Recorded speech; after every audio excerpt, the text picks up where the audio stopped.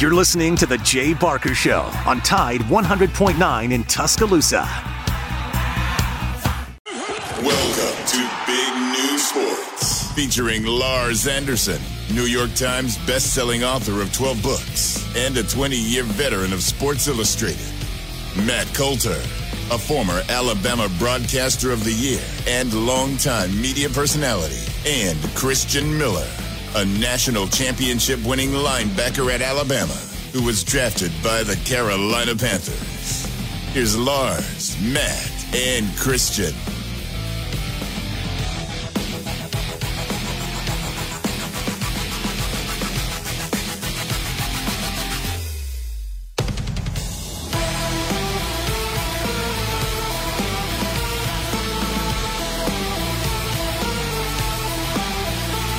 Supposed to start? Yeah. All right, let's go. Welcome into the show. Matt Coulter along with Lars Anderson, Christian Miller, and Joe and Josh are with us today on this Friday. And right now, it just suddenly got very, very dark. It's 65 degrees. It's been just such wacky weather we have in Alabama. And I don't know, Lars, why it ever surprises me, but when you go from 82 to 65 and it looks like rain, it just... And who knows? It may snow this weekend. Oops, no, I did not say that. Actually, we hit record highs, 82, 83. Mm-hmm. And then I think next week my wife told me it's supposed to go back up to 82 again. We're just now at the end of February. Crazy, crazy stuff. What's going on in your crazy world, Lars? Man, just this morning I talked to my literary agent, my book editor,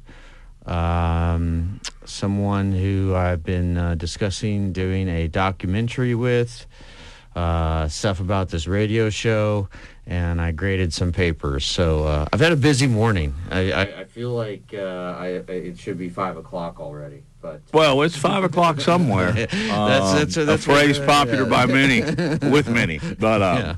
anyway. Including you and I. Oh yeah. Let's see. Kind of on our docket today, of course, Arkansas is at Alabama. It's a huge game for Arkansas. I don't know if you're keeping it up, the SEC. Arkansas wins this game at Alabama, they're in.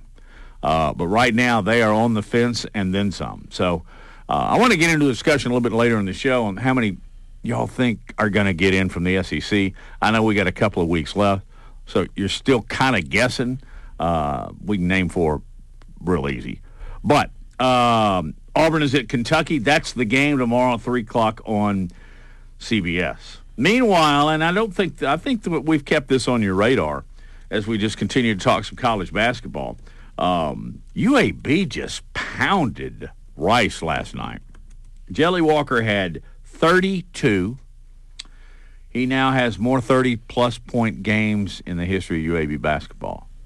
Folks, if you've been following Blazers basketball, that's significant. Tell us, for those of us who haven't seen him play, describe his game. And I know people don't, or I should say coaches don't like to do comparisons, but we love comparisons in the media. Who does he remind you of? But what kind of style of player is Jelly? He's a point guard that can absolutely shoot. And, I mean, he can shoot. He's one of those guys that is confident enough he can pull up. He's 5 feet outside the three-point range. You know, coming across half court, Lars Anderson style, that's right. Launching. But yet he can pull the defense out, dribble drive. This has been true all my life. Yeah, I don't think I'm alone. When somebody asks me for a comparison, it's just like I can't think anymore. And I'm trying. You're trying to get a mental image of somebody. Andy Kennedy was one of the best players I've ever seen there, but Andy was really he was a shooter. Can I get back to you on that? Yes. Okay. Is he an NBA player? I think so. With his shooting skills, his ability to score the ball, yeah.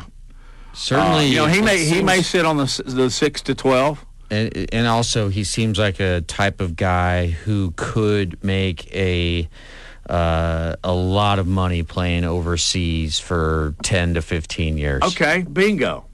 I gotcha. Mo Finley was a lot. I think they wore the same number, so mentally that's why I probably get. Mo was not the three-point threat. but he had a lot of the same game. And one thing I remember about Mo more than anything, he just had such a mental toughness. Great.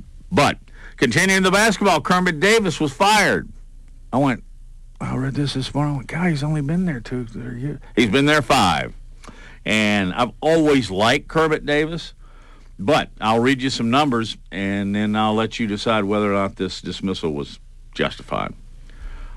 This year, 10-18, 2-13. They've lost 10 of their last 11. In his 5 seasons, he's 74-79.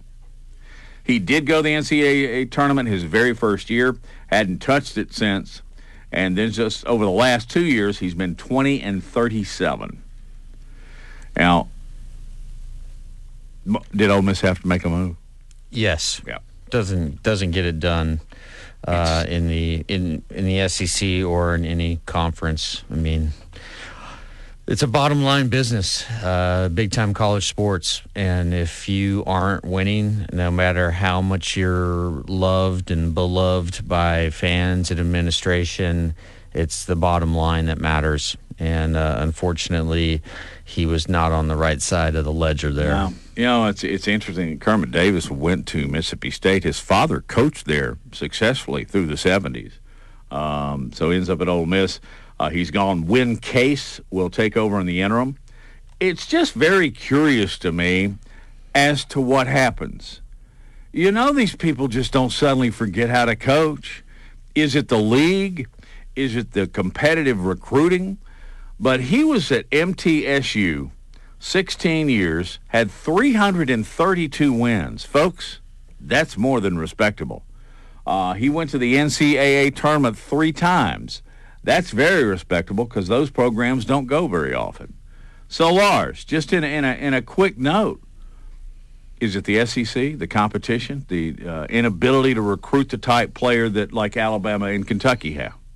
I think it all comes down to recruiting. And you know, I quote Nick Saban all the time in saying, and it's one of his favorite sayings, although I haven't heard him say it for a while, that it's the horses, not the jockey. Yep.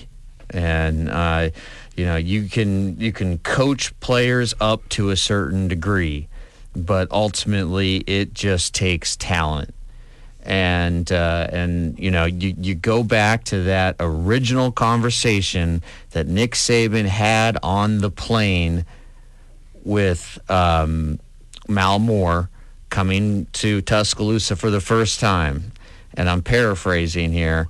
He's like, you know, Mal, you may not have gotten the best coach in the world, but you just got the best recruiter in all of college football. And Mal basically said, I will give you every resource possible for you to be successful in recruiting. And that has been the cornerstone, the foundation of everything that Nick Saban has been able to accomplish at Alabama. And again, it all started with Julio Jones. Do you ever stop, and I wonder if Alabama fans do this, and maybe go, ooh, when they think of the possibility that Rich Rod could have been there? Yeah, you know, I'm buddies with Rich Rod. Yeah, we had him on the show, and he was very candid. Yeah, very candid, and he's funny, self-deprecating. In this case, that's justified. Yes, yeah. I mean, it was his job. Yep. And he turned it down. He did say it was ludicrous that he turned it down because a certain media member was criticizing his wife or whatever. You know, that stuff got overblown by that particular media member trying to puff the chest out a little bit. But there were a lot of reasons involved of why he didn't take the job, and number one was really, I believe it was the reporting by Ian Rappaport, because that reporting, and Ian was at AL.com at the time, and I'm doing all this from memory here, but Ian was at AL.com at the time, and that the fact that it leaked out that Rich Rod was about ready to take the Alabama job, that gave West Virginia time to come up with the money to make a counteroffer. And Rich Rod just thought, at that moment, West Virginia was a better job than Alabama. And it's hard to argue that. At that moment. That's the key phrase here. At that moment. And so he ended up turning it down. And years later, I got to know him through Bruce Arians. We were at a golf tournament together, and we ended up getting paired together 2 years in a row. Playing 18 holes with Rich Rod is so much fun because you're always just like listening to music pretty loud, and it's just a really relaxed atmosphere, and it's just having fun, and he's the kind of guy you want to go and just hit the town with, have fun. He's a fun dude. And I know he sometimes doesn't come across that way, and he has been a little self-indulgent in his personal life. But overall, I think it worked out very well for Alabama of Rich Rod passing on the job. And you also have to remember, at that time, the nickname for Mal Moore in what is now called the Mal Moore Athletic Facility or Mal Moore Athletic Complex it was Malfunction Mal, because he'd offered the job to Spurrier, turned down, offered the job to who else? Someone else besides Rodriguez. There was Rich Rod turned him down, and there was one other who turned him down, and that's why really he won the heart and mind of Miss Terry, who then proceeded to win the heart and mind of her husband. And the story's been often told, and it'll be really interesting once Nick Saban retires. He's said to many people that he will do his own book. And that's one reason why he doesn't cooperate with authors who are writing books on him. And hey, I've written 2. Really, A Storm in the Tide is not so much on Coach Saban as it is about the events of 4/27/11. And he did sit down with me for an extended amount period in his office for that. But normally he doesn't work with people that are writing books on him, because he wants to save that for his own book one day. And I've been told by so many people in the literary world in New York, including my own literary agent, that Nick Saban biography will fetch probably about an advance of about $5 million, right around what Barack Obama got. Oh. So I've been begging and pleading with people at Alabama to just throw my hat in the ring. Somebody's got to co-author with him. Yeah, right? Yeah. So my partner in crime, Armin Katayan, used to be at SI 60 Minutes. When he was at 60 Minutes, he did a really nice piece on Coach Saban and Miss Terry, and he's maintained a good relationship with them, and I'd like to think that I have a good relationship with them, and boy, I would be honored to do something like that. And an honor to take that healthy paycheck. Well, normally, when you are working with someone who is considered the celeb gets 60%, and the writer gets 40%. But in the case of Nick Saban, the writer is not getting 40%. But still, 30% of $5 million is a nice chunk. So I just want to know where we're going. Tahiti? Maui? Yeah, that's a long ways away. The thing is, the going to make that decision, I believe, is really, I think Miss Terry is ultimately. Yeah, I agree. 100%. But also Jimmy Sexton's going to have a big say in who writes Nick's book. We need to have Jimmy on and praise him. Yes. Think about Jimmy Sexton. Just really quick. He's one of those guys who always keeps his voicemail full, and so you can't leave a message for him. A voice message. Got to leave him a text, and he's very difficult to get in touch with. But if he wants to get in touch with you, he'll find you. He'll track you down. A.J. McCarron. This is developing with every game into a really, really cool story. We'll get into that after the break on Big Noon Sports. From T-Town to the Plains, this is Alabama's most in-depth analysis on the SEC. This is Big Noon Sports. Want to know what's going on with the Crimson Tide? Download the Tide 100.9 app today. Tide 100.9 Tuscaloosa weather. Much cooler today, mostly cloudy with a chance of a few passing showers, the high 64. Tonight and tomorrow, mostly cloudy with scattered showers. The low tonight 51, the high tomorrow 71. And Sunday, mostly cloudy, a few scattered showers around, the high 78. I'm James Spann on the ABC 3340 Weather Center on Tide 100.9. It's 58 degrees in Tuscaloosa.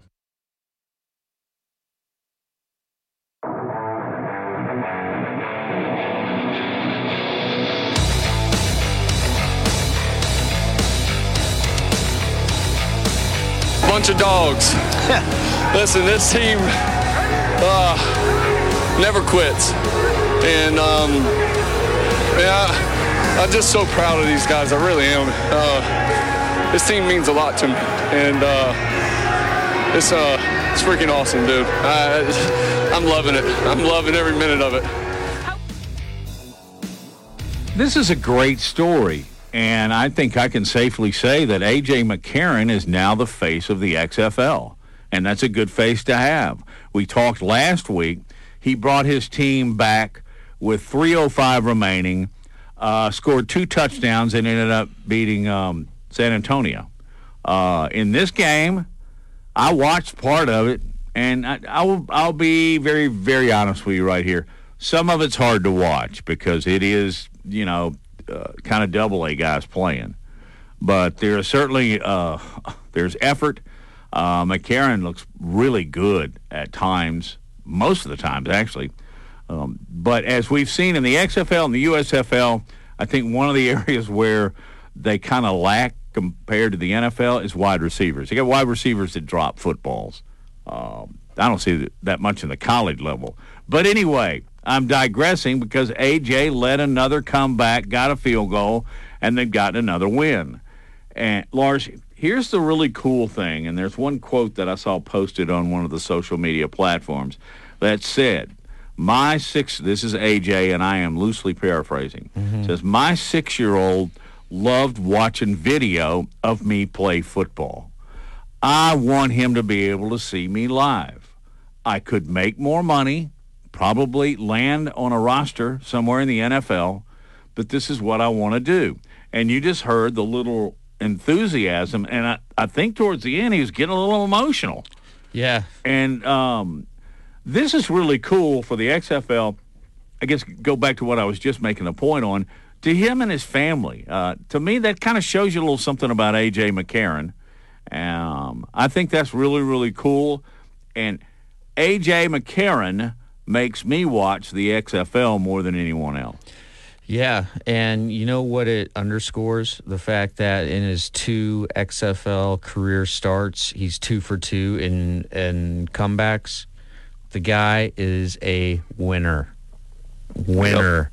And it is cool. Like, he was talking to a reporter from the St. Louis Post-Dispatch, and he said, my 6-year-old son loves watching tape of me on YouTube.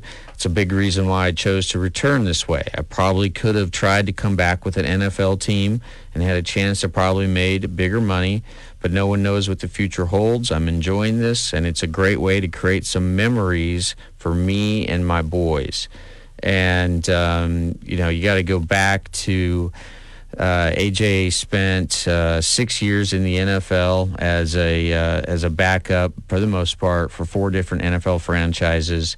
He did lead the Bengals after Andy Dalton got hurt, forget the year, to the playoffs.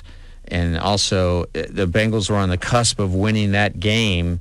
A.J. McCarron throws a late touchdown pass to A.J. Green, and the Bengals are about ready to salt this thing away. And then Jeremy Hill former running back from LSU, fumbled the ball. I mean, they were running the ball out, fumbled the ball, and then that's when Vontaze Burfict and Pac-Man Jones lost their mind, and both got unsportsmanlike conduct penalties on one play. Advances 30 yards, Pittsburgh kicks a field goal, wins the game, and AJ would have gone down sort of in Bengals history because they hadn't won a playoff game in like 30 years. Anyway.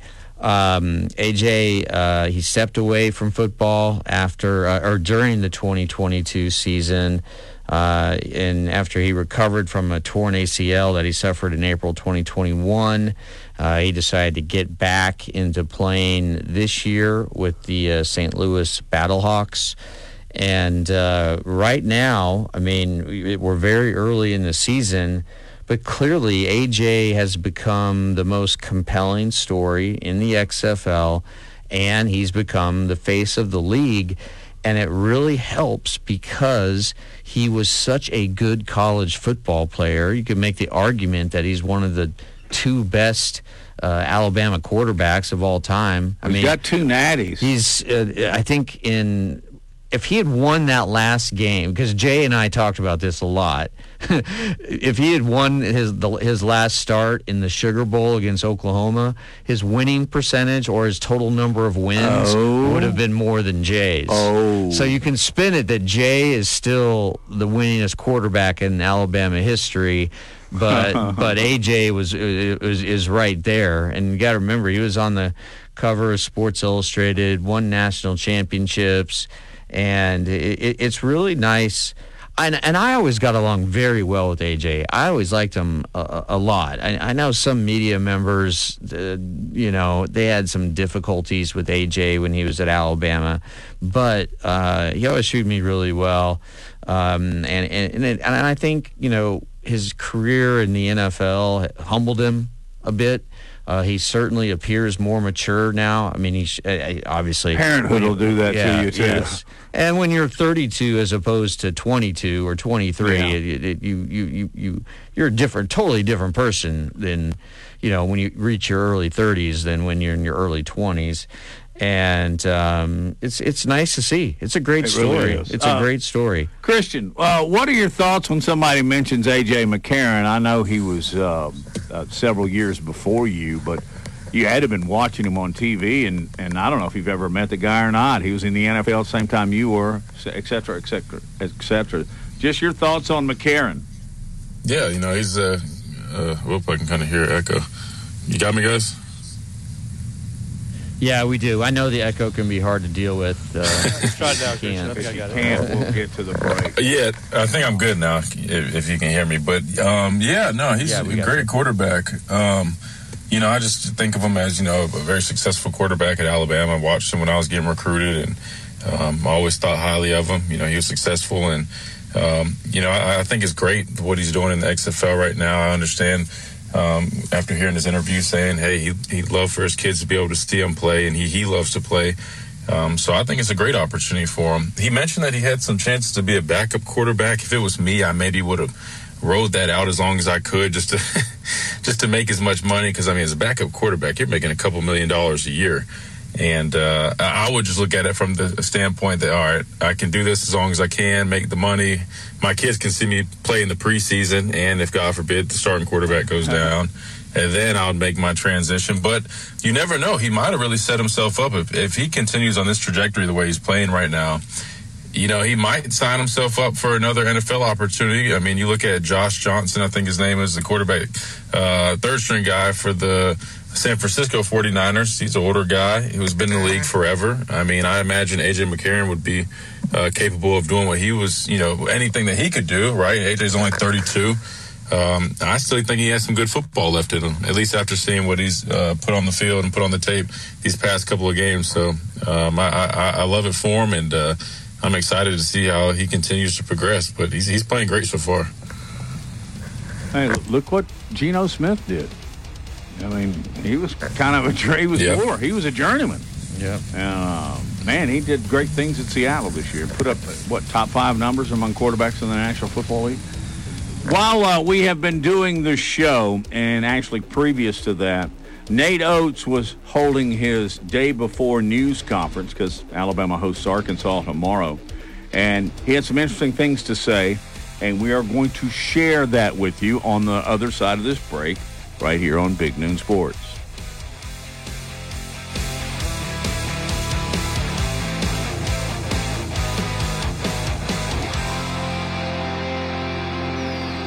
From T-Town to the Plains, this is Alabama's most in-depth analysis on the SEC. This is Big Noon Sports. They should have, and when they should have, they'd be playing in it in a year or two. Do you think having the students where they are, sort of in the corner there, is a good place for them? Is that typically where students are in college arenas? Or should they be more sort of like, I don't know, sort of right in the middle of give them primetime seats right there behind. I know they are kind of behind the.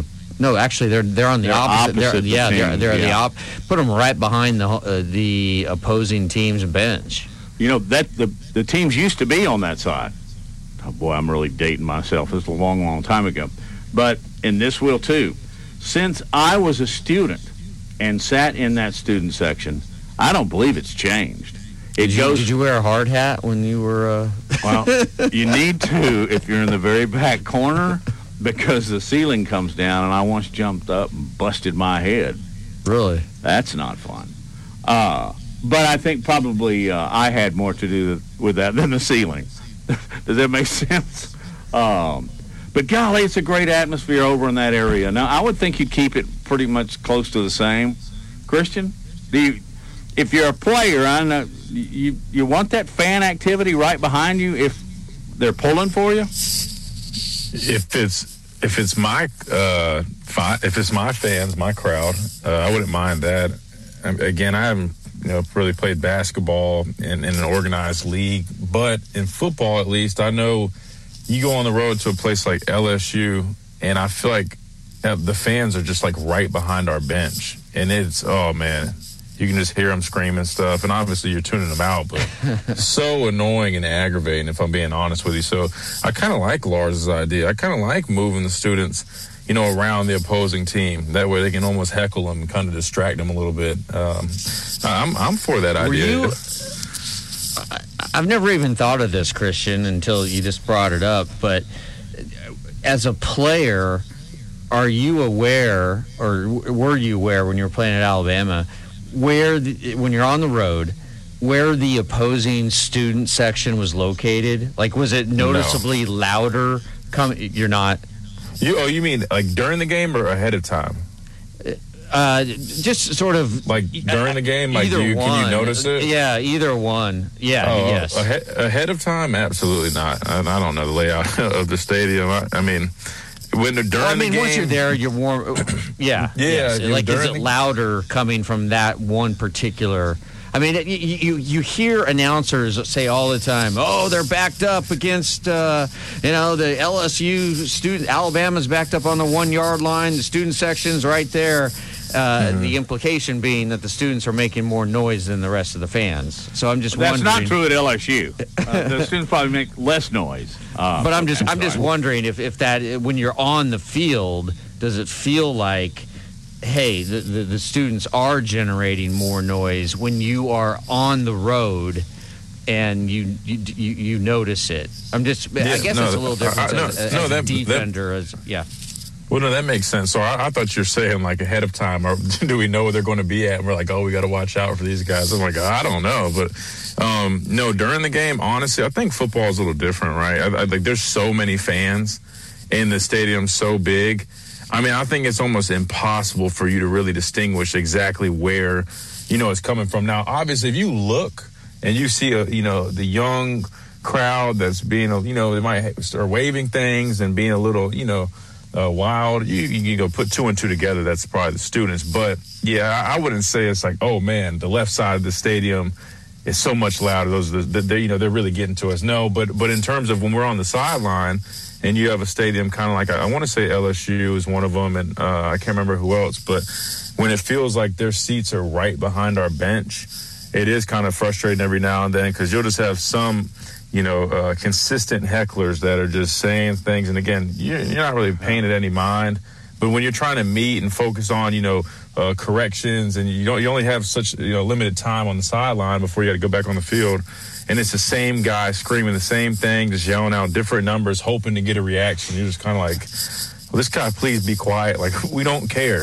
Like LSU is one of the worst. Like, they know we have a lot of guys on our team from Louisiana, and so they particularly choose those guys to heckle them. And then the whole time you'll hear them. Like, I remember Tim Williams, they kept screaming at Tim and trying to talk bad or talk trash to Tim.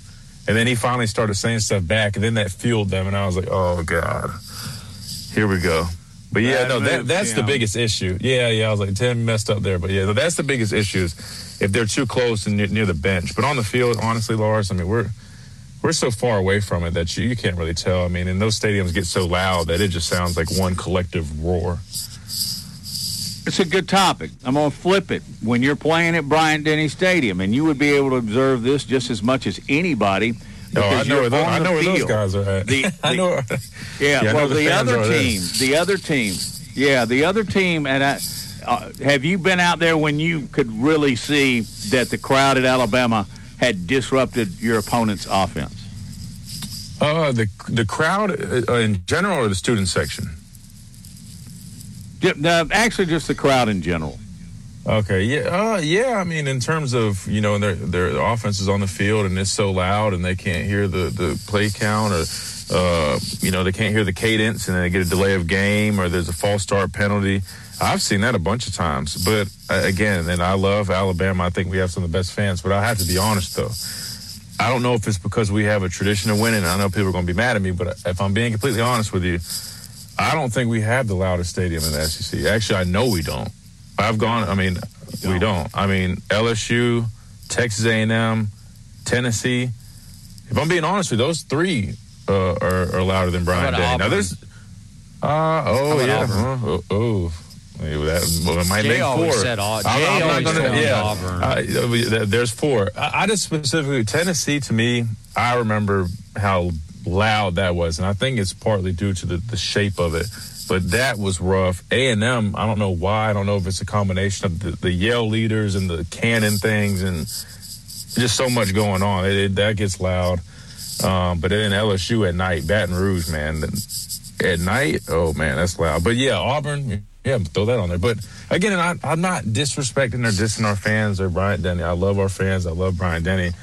I just wish we could get to that level of, disorienting loudness, that madness in that stadium, because there's nothing better than playing in an environment like that. Like, that's like the peak of college football, when it's so loud you can't hear. I mean, that gets everybody going. And I wish fans really knew the motivation you get when your home crowd sounds like that. Like, the times where Bryant-Denny was loud, like, to that degree, I can't tell you how much it fueled us. It like lit this fire in us, and it just we built off of it. We fed off that energy, and so I know people are going to be upset with me saying that, but I got to be honest. That's just from my perspective. I'll defend you. It's been that way for years. Alabama does have a reputation for their fans sitting on their hands a little bit, and they do, and that's been true in 50 years of my hanging around it. Plus. But however, I've been there to games too where it's thundering. Well, every once in a while. Sometimes. Every once in a while, yeah. A couple of years this past year. LSU. They can stand up. 2011 LSU game. I honestly, oh God. So I should say consistency. Consistency. Yeah, that's But if we were consistent, a lot of it has to do with exactly what you said. They're kind of used to kicking everybody's butt.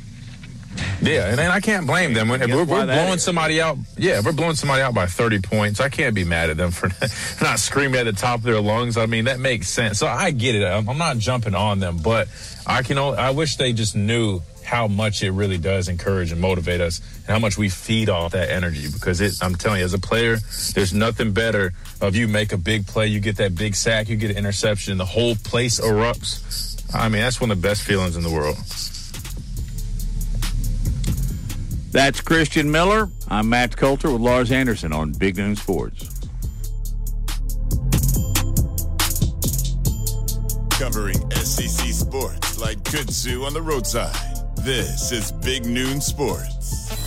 Want to know what's going on with the Crimson Tide? Download the Tide 100.9 app today.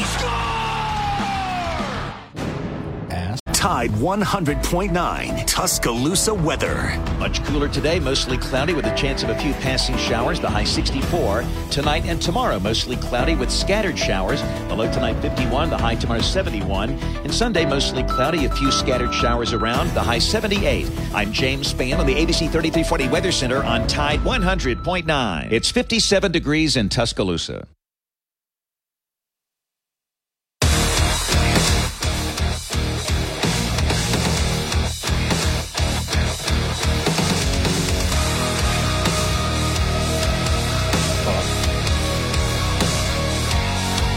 Back on Big Noon Sports with Christian, Matt. Excuse me. I have had an issue here lately, but it is now under control. Got a frog getting in your under throat. control. That's exactly what I had. But anyway, Christian, Lars, Matt, Joe, Josh, and Aiden all are here. Just quickly, because we have just a limited amount of time here. And I know we've gone in this before, but loudest place you've ever been. We just talked about Christian, where he played. Christian, as a fan, and I know you attended a lot of Alabama football games, but you're on the sideline. What's the loudest event? And it doesn't even have to be football, or it could be basketball or whatever. What's the loudest event you've ever attended as a fan? Oh, man, that's tough, Matt. I'm not sure. I mean, it probably would be a football game, but that's tough because I've played in a lot of big games, and obviously the bigger the game, the closer the game, normally it's a lot louder. So that's hard to say, man. I mean, I still always just think back to some of those big SEC games because, I mean, there was times where we would be on the field and it was so disorienting. I'd be trying to read my teammates' lips because I couldn't even hear them, and I'm, 5-7 feet away from them. But going back to that real quick, I looked up the loudest stadium. So it's not just me, right? There's a top 20 list, and it's stadiumtalk.com, so I don't know how credible it is. But unfortunately, Bryant-Denny was not on the list. But the teams that I did name, those were on the list. Jordan-Hare was 18. Kyle Stadium, which is Texas A&M, they were in the top 10, might have been around 7. Tennessee was number 2. LSU was in the top 5 as well, so I was on to something there. But that's just my challenge to Bryant-Denny. If we can get up there. It's not just me. We've heard Coach Saban say it too in his press conferences. I mean, we need all that support because him as a head coach, he'll tell you it is not easy going and playing on the road, and that creates that's the other thing I missed last segment, is that it creates such a challenge for opposing teams when they know they have to go on the road and play in a loud environment. That's a whole other factor that they have to prepare for. And it disrupts so much on offense. The communication is off. And it really gives you such an advantage playing at home and really a disadvantage for that opposing team. So that's another factor to it. I did a story years ago on the Detmer brothers, Coy and Ty Detmer. Ty, of course, won the Heisman Trophy with BYU. Coy played at Colorado, and he was telling me, Coy was, about a game that he played at Nebraska. Of course, got to mention Nebraska. And he said it was so loud, and at the time, they were always under center. And it was so loud in Memorial Stadium in Lincoln that his center could not hear Coy call the signals.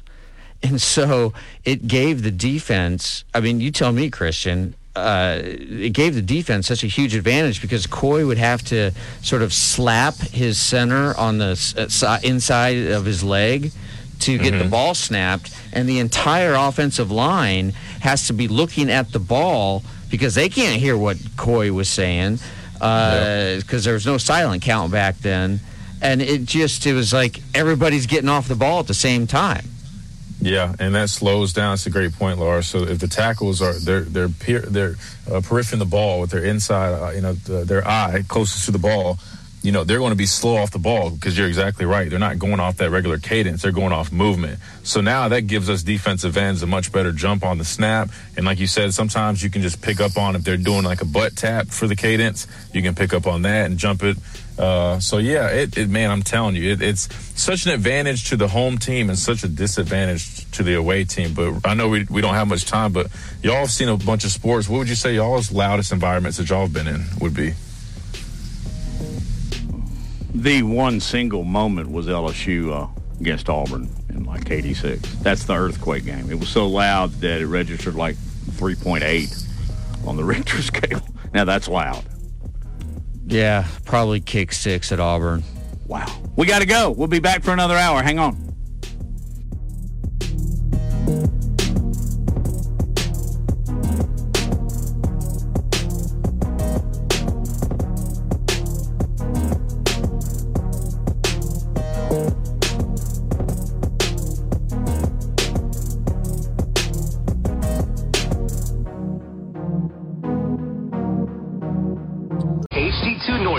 And W265CG Tuscaloosa, Tide 100.9, and streaming on the Tide 100.9 app. Welcome back to Big Noon Sports with Lars Anderson, Matt Coulter, and Christian Miller.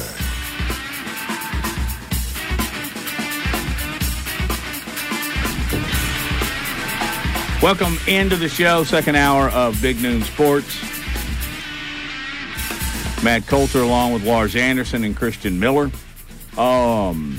Just quickly, Arkansas's at Alabama tomorrow at 1 o'clock. That's an ESPN2 kick. Auburn and a great game against Kentucky at Rupp, 3 o'clock tomorrow. And then I want to credit Andy Kennedy. The Blazers are doing just that. They've won 8 of 9. Last night they absolutely defeathered the Owls. That's not even a nice description. I like Owls. They beat Rice 85-57. And they are peaking at the right time. It's tourney time. Don't be surprised if he gets UAB into the tournament, although there are several good teams in that league that can stop him. We will talk more about SEC basketball. I want to get you guys' thoughts on where the league is right now as far as entrance into the field of 68. And then, though, we're going to dial back to football. Anthony Richardson. Something funny is afoot. Yes, a foot in ball. I briefly saw this article, and one of them says that Anthony Richardson is the number one bet as far as futures are concerned. Well, this is, and I'll let Christian expand on this, but last Thursday, Anthony Richardson, according to the Caesars Sportsbook, was 80-1 to go number one overall in the draft. And then later that day on Thursday, his odds dropped down to 50-1. 4 days after that, his odds came down again, 25-1. And Wednesday, 2 days ago, that was the day where people started really sort of scratching their head across the league and also gamblers across the country, because on Caesars, Richardson went from 20-1 to 15-1 in just an hour. And then at 6:38 Eastern on Wednesday, he went to 10-1. And then a few minutes later, he went to 8-1. So he's 80-8. Yes, to go number one overall. Anthony Richardson. Hand the ball off here to Christian Miller because he can observe. What are your thoughts about that, Christian?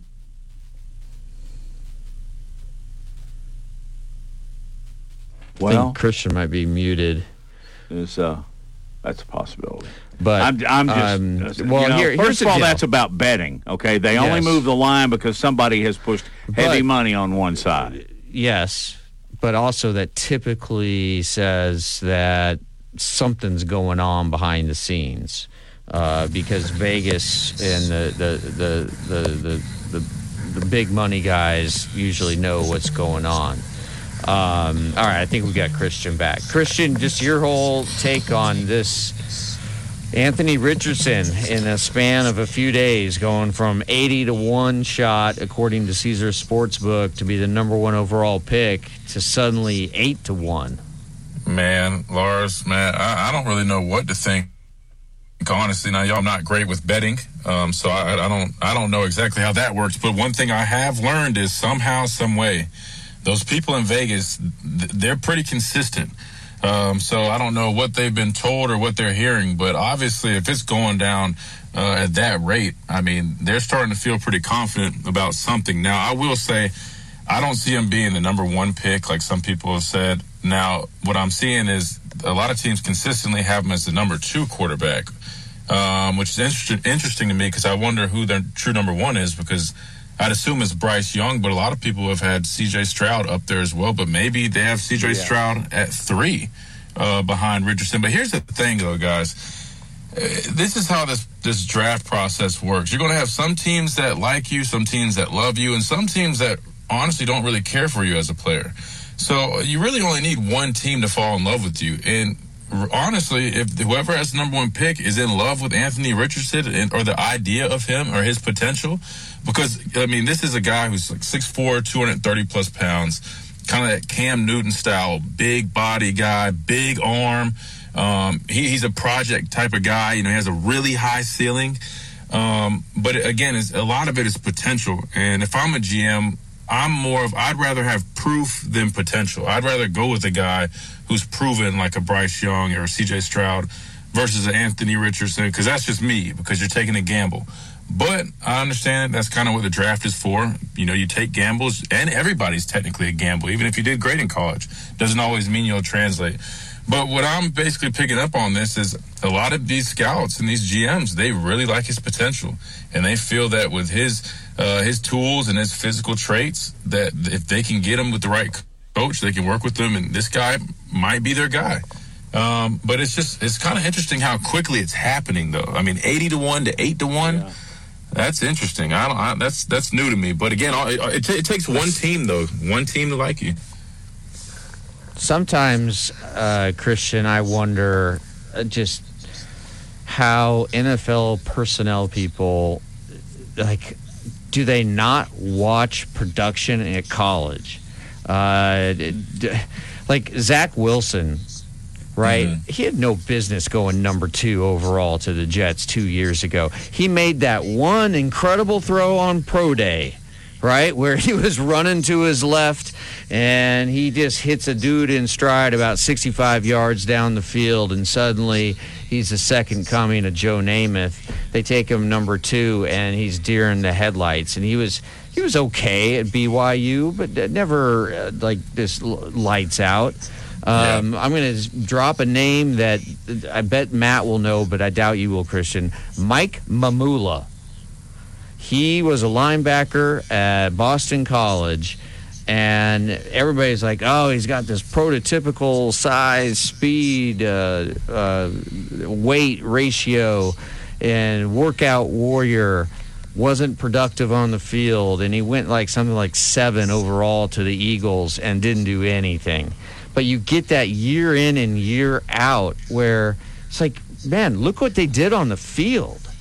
You know, that's what I can't understand about and I get it. I get it. Like that Anthony Richardson. Okay, you know, he when you look at him, he's like almost a faster version of Cam Newton, faster version of Josh Allen, but he also completed 54% of his passes last year. You know, right. What was his record at I don't Florida? know. I think he's like 500 or something like that. Maybe. I mean, nothing. I don't want to like dump on Anthony Richardson. He hasn't done anything wrong. I'm not dumping on here. Anthony. I'm dumping on the people that are scouting. Yeah. When he was pressured, he had one target and one target only. And trust me, you better be looking at 3 or 4 if you're in the NFL. Yeah. And why would you want to bet that much on what y'all just mentioned? I think Christian used the word, it's perfect, potential, when in my opinion, with Bryce and with CJ, you got proof in the pudding. And look, everybody, and I know Christian's going to eye roll coming up, Everybody complained about Joe Burrow. He didn't have the strongest arm. No, people said he didn't have a strong arm coming out of LSU. He didn't have the cannon arm. But you know what he was? He was a freaking winner. Though. Yeah, he had the proof. Exactly. That's what I'm saying. Yeah. Exactly. No, you're right, Lars. No, and that's what I say right now in terms of Bryce Young or CJ Stroud. Exactly what Matt just said. I mean, if I'm a GM, at least let's put it this way. At least more so at the quarterback position, right? That's just me, because your quarterback is your leader. This guy is supposed to lead your franchise. I want a proven winner. I want a guy with not just physical traits, but I want the guy with the intangibles, a guy like Bryce who's poised in the pocket, who just plays with this unparalleled confidence no matter what type of pressure he's facing. That's who I want. Now, again, I love the idea of Anthony Richardson. He looks like a guy you create on Madden. I get it. But I would rather stick to that formula. We see it a lot on defense, especially at defensive end. You'll see guys. I mean, we saw a guy last year's draft. I think he went to the Ravens, and again, I'm not disrespecting him, but I think he had 2 sacks this season, his senior season. 2. But only 2 sacks. But the guy was 6'5", 250, 260 pounds, and ran like a 4.4 at the combine. See, you see it all the time at defensive end. They'll take guys because they're like, oh man, this guy's 6'5", he's got this wingspan, he runs his speed. His production in college was average to below average, but we can work on them. And then they get to the league, and sometimes they're better than expected, but most of the time it's like, he's an average player in the league. He's not really what they thought he could be, but it works out okay, but most of the time ends up being a reach. And then you'll see the guy who doesn't necessarily have the measurables. He's 6'2", 6'3". He ends up being a 4th or 5th round draft pick because he doesn't have that elite frame like the other guy. But he's a proven guy. He did it in college. And what does he do? He goes to the NFL and he does it again, even though they considered him undersized. So that's kind of what I feel Wilson, like this is kind of Dak Prescott. Yeah, exactly. So don't sleep on the mid-round guys that don't get the hype like some of these guys because of the physical traits or people fall in love with the what could be instead of, what they see on tape. My dad always told me, film never lies. Numbers on a piece of paper can lie. A lot of other things can lie, but film never lies. Yeah, and I think, I know we're a ways out from the draft. I love the NFL draft. It's like one of my favorite events my favorite non-event event of the year, just because I like the idea of the different strategies of that teams employ when they are constructing their rosters. What do they put value on? Do you build from the inside out? Do you do you take the elite left tackle, or do you go for the incredible wide receiver? I love all those questions, but as of right now, this is what I think is going to happen. I think the Bears are going to stick with Justin Fields as their quarterback. They're going to trade back to 4, and that is the Indianapolis Colts. And I think Jim Irsay, their owner, let the cat out of the bag by mentioning, and look, this could have been just a deception thing. Who knows? But I don't think it was. They do that too. This guy, there's a lot of lying going on. They're like, don't believe anybody, especially when he said it at a press conference. But he said how much he liked the kid from Alabama. But I really do think the Colts are going to trade up and draft Bryce Young number 1. That's my. I do the Bryce CJ back and forth. The thing about CJ, he just did it for one game. Bryce was more consistent. I mean, fine. If you have questions about his durability, maybe. I don't know. But was his slight frame at Alabama ever an issue? I don't think so. I wouldn't say so. No, I mean, if anything, he proved to be above average in terms of his durability, displaying his toughness when he came back so soon from that shoulder sprain, that AC joint sprain. I mean, I think he showed toughness, and when he was playing on it, I mean, I've seen him take big hits, and he jumps right up. I think what's working against him, though, and I hate to hit Tua in the crossfire, but they're going to say, oh, well, look at Tua. He had concerns about his durability, and look how that's playing out right now. That's kind of going against him. But if you look on the pros of it, Bryce has played in the SEC, has taken big hits with that size and stature, and he's been, pretty fine for the most part. So what's funny, though, is if Bryce Young is 2 inches taller and 15 pounds heavier, this isn't even a debate. Clear as day, I'd put my whole bank account on Bryce Young being a number 1 pick. But it's funny how this works. The height and the weight thing, man. They put so much emphasis on it versus just turning on the tape and saying, this guy clearly is the best quarterback in this year's draft. I do think if Bryce comes in at the combine and weighs 185, that automatically would make him the lightest quarterback, at least the lightest starting quarterback in the NFL. Is that a big deal? I don't know. Do you think Bryce can put 10 pounds on his frame if he's at 185? Christian question, but. Oh, absolutely. I'll give him the name of the mass gainer shake that I've been drinking since college, and he'll put that in and throw some creatine in there. Snack on some peanut butter and jelly sandwiches. I'll have him weighing 200 in about a month or two. Just let me work with him. Or you know what, the Christian diet. Well, yeah, Christian could. I saw what Christian was eating yesterday. It's Miller time.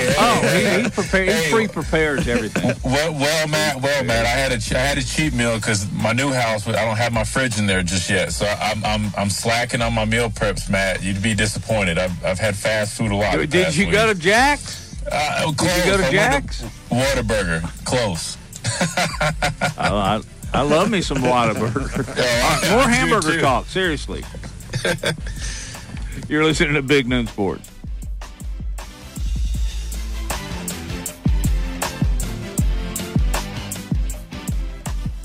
Christian.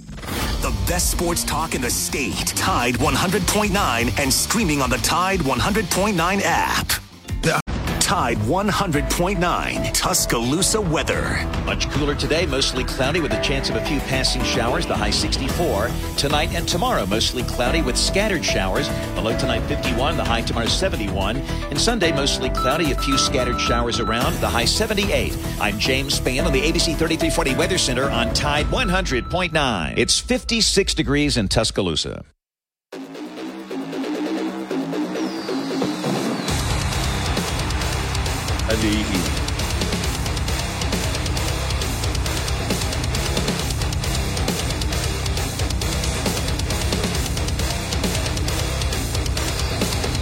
Hey, you're back on Big Noon Sports as we finish up here on a Friday. And just got off the phone with Samford basketball. They have a huge game tomorrow at 1 o'clock. I want to make sure I get that timeline. I'll correct it if not.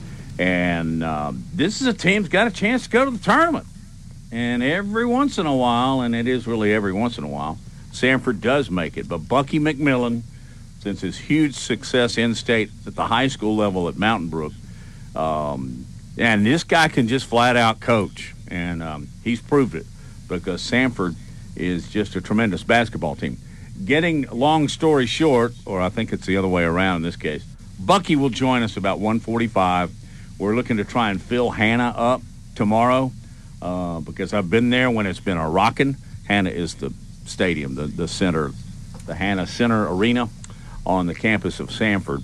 I think it holds maybe 4 or 5, maybe more than that. But anyway, I want to talk about his basketball team and potential of filling up their arena tomorrow.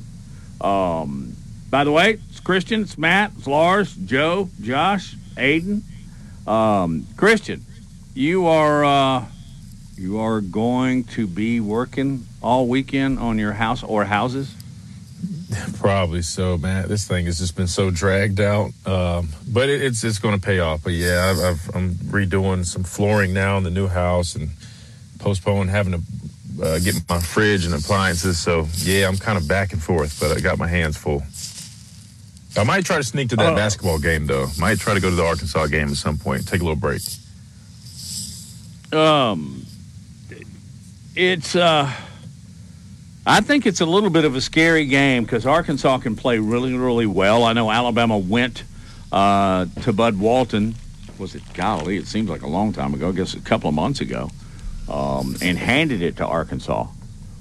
I think that was one of the, at least in the SEC, I think that was one of the first really big wins, and Alabama made a statement by being to win there by double digits. Won by 15. You better watch out for Musselman. He doesn't have a lot of shooters. He's been minus a couple of teams, a couple of players since the beginning of the year. But I promise you this, if Alabama has their guard down, Razorbacks are going to make Saturday afternoon rough for them. Well, so Arkansas is 19-9, and their terrific freshman guard, Nick Smith, Jr., he's averaging, it doesn't sound great, 11.7 points per game, but he's back from an injury, and he just put down 26 in a blowout win over Georgia earlier this week. Ricky Council, the fourth, is their leading scorer, 16.6 points per game. And so they have a formidable backcourt, right? And then they have another really good freshman in Anthony Black. And so they have some depth there too. And they started Arkansas started 1-6 in SEC play, but now they're back sort of in NCAA tournament. I think aren't they comfortably in right now? Let's see. They're at 8-6. Is that right? They're in conference play. I don't have that in front of me, but Ken Palm has them. Let's see, they fell out of the polls a month ago.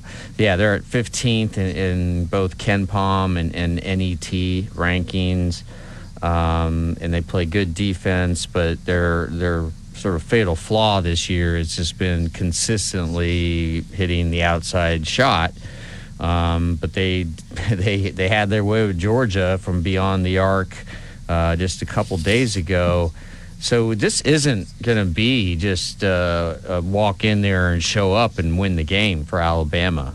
I mean, this is a test. Well, and in light of the week, it's really hard to tell where they are head-wise. Although we know where Brandon Miller is. Yeah. He's at 41. But what is the emotional toll? Just not even talking about off-the-court stuff, but just, that overtime win in Columbia, South Carolina. That was a tough one. That was a tough, gutty victory. But I don't know. You also could make the argument that it builds the collective character of the team, and when things get going tough, tough get going. Yeah. How many more cliches can we trot out? I don't know, but I'll tell you what, if controversy breeds character, Alabama ought to be at the top of the charts. Yeah. Big Cheese number one. They certainly had to deal with it. But I don't know, guys. I think Arkansas is a bubble team. Go ahead, Christian. Yeah.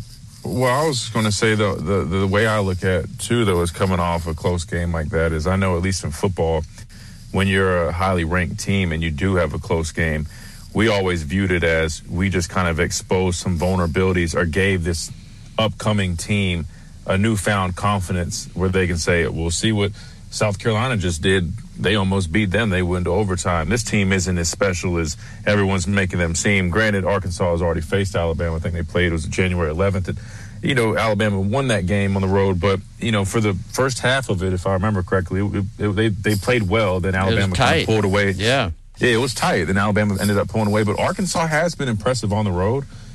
So I agree with Matt. This is definitely one you need to come prepared for. And Alabama needs to, be on their A game and bring it because this is a very tough Arkansas basketball team. It's interesting. You go back and you look at that game, that first Arkansas matchup. Brandon Miller only attempted 4 field goals. 0. Just first half. Yeah. Just think how far he has come as a player, right? And I don't know if he was just sort of deferring to other guys in that game because Mark Sears, he had 26 in that first game, and he was kind of the star of the game. And what an addition he's been. I mean, Because of Brandon, he doesn't get enough credit. I mean, a Muscle Shoals kid who goes up to... He went to Ohio. Like, he was a Bobcat. I've spent time. I know. You did a nice piece on it. I read it. On Frank Solich many years ago at Ohio University, Athens, where Joe Burrow is from. Oh, my goodness. Hey, that was just for Christian. Hey, Christian, can you and I have a moment here? We need to burlap sack this dude. We need to. But real quick, though, did Sears, did he just not get recruited by Alabama? Did he get overlooked? Now, I mean, that happens. I mean, again, South Carolina kind of, spurned me a little bit, but he's just such a great player. I'm just surprised. Well, okay. Before we get to Sears, what did South Carolina? Who was it? Who was coaching? Who was the head coach then? Yeah, you're right. Steve did he Spurrier. not recruit you? Oh man, I don't know if we have enough time. It was a whirlwind. They recruited me, but they didn't recruit me. Basically, what they did was they I think they came to see me play once. They were hesitant on offering me. They finally offered me. And when they did, it wasn't, typically like a head coach speaks with you and does it. And it's a little more formal. Well, Spurrier never even did that. It really was just Brad Lawing, who was the defensive line coach. I feel like he was really the only coach on that staff that really wanted to recruit me. And he extended the offer. But he told me, he was like, in our system, you'd probably be a defensive end. And, our defensive ends are, 260 plus. You'll have to put a lot of weight on your frame, but I think you can do it. I think you'd be a great player here. But honestly, I think the coordinator at the time was like Lorenzo Ward. None of those, like Kirk, maybe Kirk Botkin, I think, was he tied to Alabama, Matt? Lorenzo Ward played at Alabama. Did he? I didn't even know that. Pretty sure that's the same guy. It probably is. Well, you figure he'd have mentioned that. If I talked to him more, I didn't get to talk to him a whole bunch. Yeah, so it probably never got that far. But that's pretty much what happened, guys. So they gave me an offer, but I don't even know if it really would have been a committable offer. And then here's the crazy thing: they told me I wasn't a great fit, and I love this guy. He was one of my good friends when we were getting recruited. But there's a guy named Bryson Allen Williams. He's actually coaching now in college. I think he was with UNC. He might be elsewhere now. But anyway, he was a similar style player as me. He was a tweener, outside linebacker. He was about 6'2", 225, 230-ish.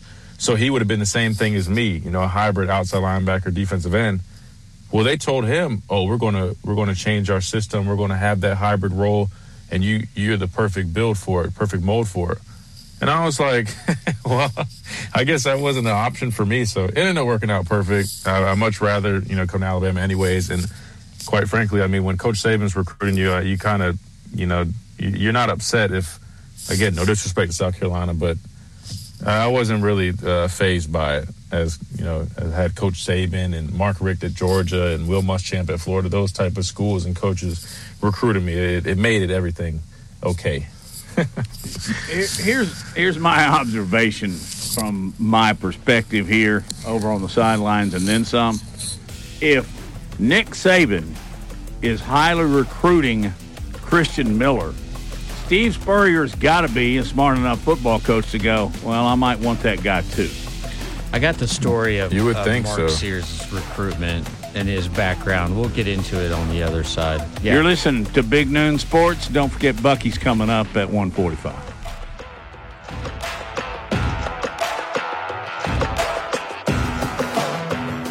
This is the Big Noon Sports Network. Yeah, I mean, and Christian, you hear athletes say that a lot, right? Pulling out the disrespect card.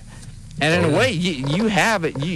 I mean, you had that too because of Spurrier, right? I mean, so is that a real thing, or is that just something again that an athlete will just kind of say, or is it something that really like fuels you to get up at 5:30 in the morning and get your butt to the gym?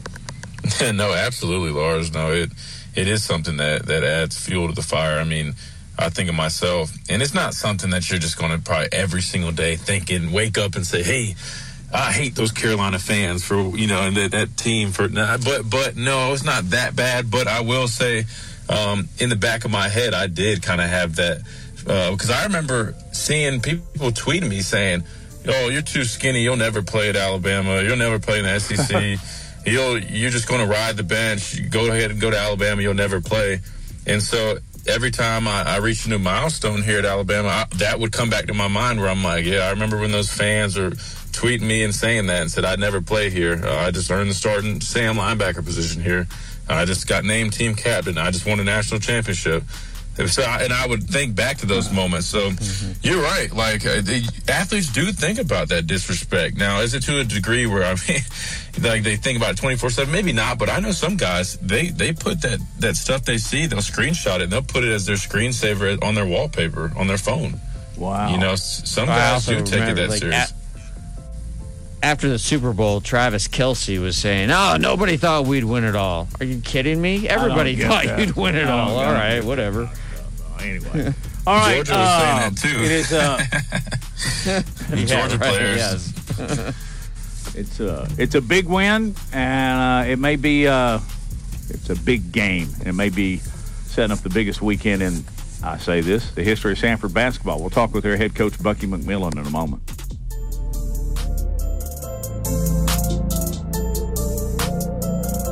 From T-Town to the Plains, this is Alabama's most in-depth analysis on the SEC. This is Big Noon Sports. The best sports talk in the state. Tide 100.9 and streaming on the Tide 100.9 app. Make plans to attend Tide 100.9 Tuscaloosa weather. Much cooler today, mostly cloudy with a chance of a few passing showers, the high 64. Tonight and tomorrow, mostly cloudy with scattered showers, the low tonight 51, the high tomorrow 71.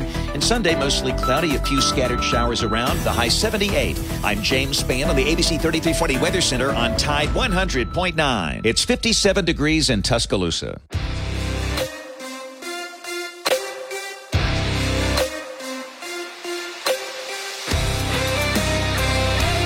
Back on Big Noon Sports, Christian Miller, Lars Anderson, Matt Coulter, now joined by Samford head basketball coach Bucky McMillan, who is going through the media car wash as we speak. A lot of people want to talk about Samford Bulldogs basketball because tomorrow, 1 o'clock, you host Furman with an opportunity to win the SoCon regular season championship outright. Way to go, Bucky. How are you? I'm doing great. Thank you guys for having me. You bet. You met Furman earlier this year in a real battle up there. I think you lost by 7. I guess you expect nothing but the same tomorrow. Well, it was a battle at their place. We lost in overtime. It was a really good game, and they're a good team. Most people picked them to win the league. We're a game ahead of them, so we clinched a SoCon championship on the road at Chattanooga. But we want to be the only people that can claim that championship. We don't want those guys being able to claim it with us. So we got to go get this one tomorrow at 1 o'clock. It's going to be a great game. It's a great team we're playing. And it's great basketball. So we hope all of Birmingham can get there. Samford, this is our first time when we clinched it against Chattanooga for Samford to win a championship in the Southern Conference. And this is the number 1 and the number 2 team right now in the league, fighting out versus each other here in the last game of the season here at the Pete Hanna Center. So we're hoping we can get a great crowd because we're going to need it.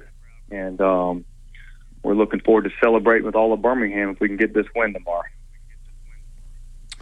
Everybody that knows anything about basketball and sports in Birmingham knows your unbelievable success as a player at Mountain Brook and as a player at Birmingham Southern, then a coach at Mountain Brook, and now at Samford. So I imagine your basketball contacts are plentiful.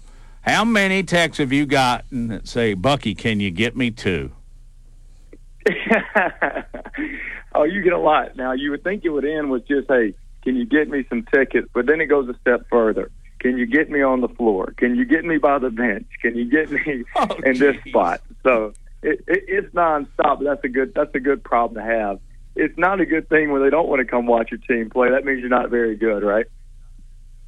I guess you're right. Bucky, your first year at Samford, 6-13. Last 2 years, you've had 20-plus victories each year. What has been the key to the turnaround? Well, I think you've got to have a long-term vision if you're going to build a program. You know, you can't just come in there and let's quick fix something, that needed to be frank, that needed to be fixed. And so I think as long as you have the long-term vision, you got to take some short-term setbacks to get your program in a way that it's going to be sustainable long-term. You know, that's our goal. We want to be towards the top of the league every year. Hopefully, I think this was the first time in the history of the school that 20 games were won in the regular season in back-to-back years. This is the first. If we win tomorrow, it'd be 16 conference wins, 16-2 in the league, which would be a record.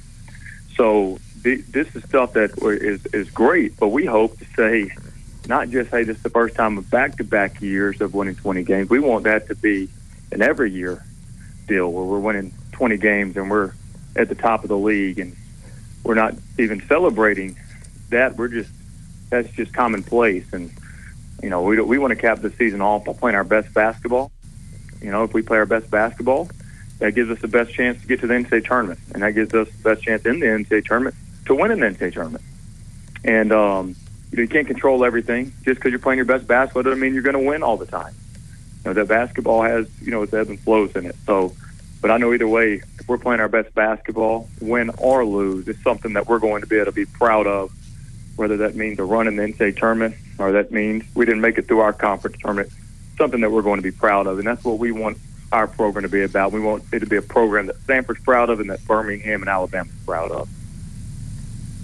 Bucky, Bucky, we go ahead, Christian, ask final question. Oh, so no, I'll let you take it, Matt. I just was curious about how he's handling. We talk a lot about NIL and the transfer portal. I just was curious, has that affected him and his team? And if so, how he's been able to handle it? Well, we do have some structure set up here for our guys. I really think our structure is about as good as anywhere in the country because it's more of work opportunities for our players. But everyone, is the NIL, it's a game changer with different, good or bad. But Sure. I do think that the way certain programs set it up can be a positive or negative for the program. Some of these programs that you see have massive NIL, they're not doing it great right now. Some of them aren't. So I think it's very important that you don't have complacency in your program because players think they've arrived because now all of a sudden they think they're professional. Well, that's a tough situation. But let me just offer you this, having lived in Birmingham for over 40 years. There's great value in a Samford education. And when you get out of Samford, you're making good money or you're serving good causes or both. So that in itself is his own NIL. Hey, Bucky, I'm assuming we can just go to SamfordSports.com and get information on tickets, right? Or we can just text you. Don't ask me for floor seats, though, but sure, text me, SamfordSports.com, or you can buy them at the gate tomorrow. So 1 o'clock game, I tell everybody, let's get there at 12:45. We're going to red it out. Wear that red. Hannah's going to be right. Fight together. Let's get that win. Let's do it. And then next week you go to Asheville for the tournament. That's not a bad place to play. So that's a great venue up there. Good luck, Bucky. Appreciate you guys. Thank y'all. You bet. Thank you. Bucky McMillan, he's head coach of the Samford Bulldogs. They have a chance to win the outright SoCon tomorrow. So, you ever watched his style of play? I mean, it's Bucky ball. It's fascinating. And it will wear you. Let me just tell you a quick story. I've done like PA for their games, and part of the public address, you say who scores, all that kind of stuff, fouls out. Part of it is giving the substitutes. My God, you'll run out of breath.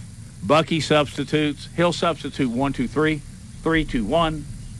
I've even seen him substitute 5, and he'll wear you out. So I can't imagine what it's doing for the opposition.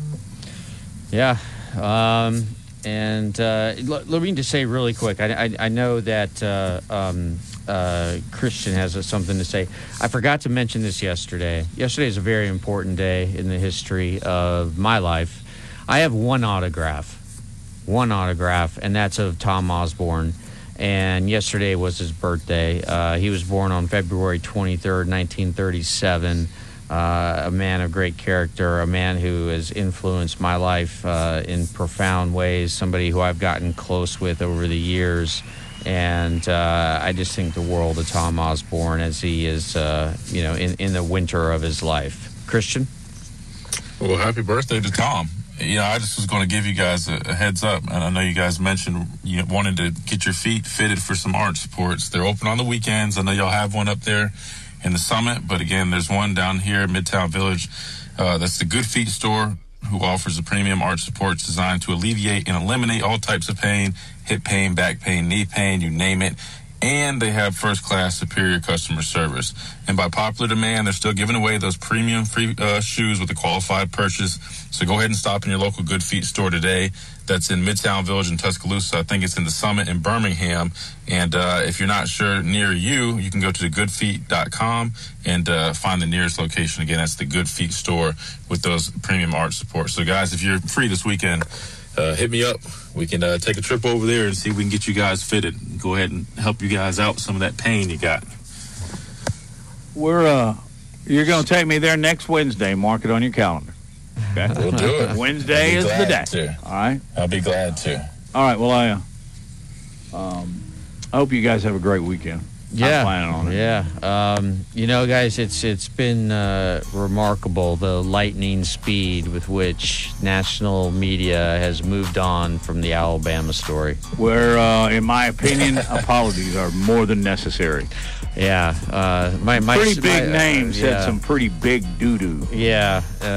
My students were saying, Brandon Miller, he has to sue this person and this person. Unfortunately, and Christian, you know this, when you're a public figure, and Matt, you know this, I know this too, when you're a public figure, it's almost impossible to win a defamation lawsuit. They are.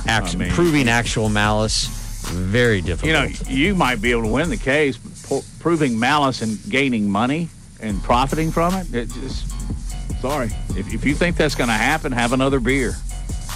All right. Thanks, Christian. Thanks, Lars, Aiden, Joe, Josh. All right, bye.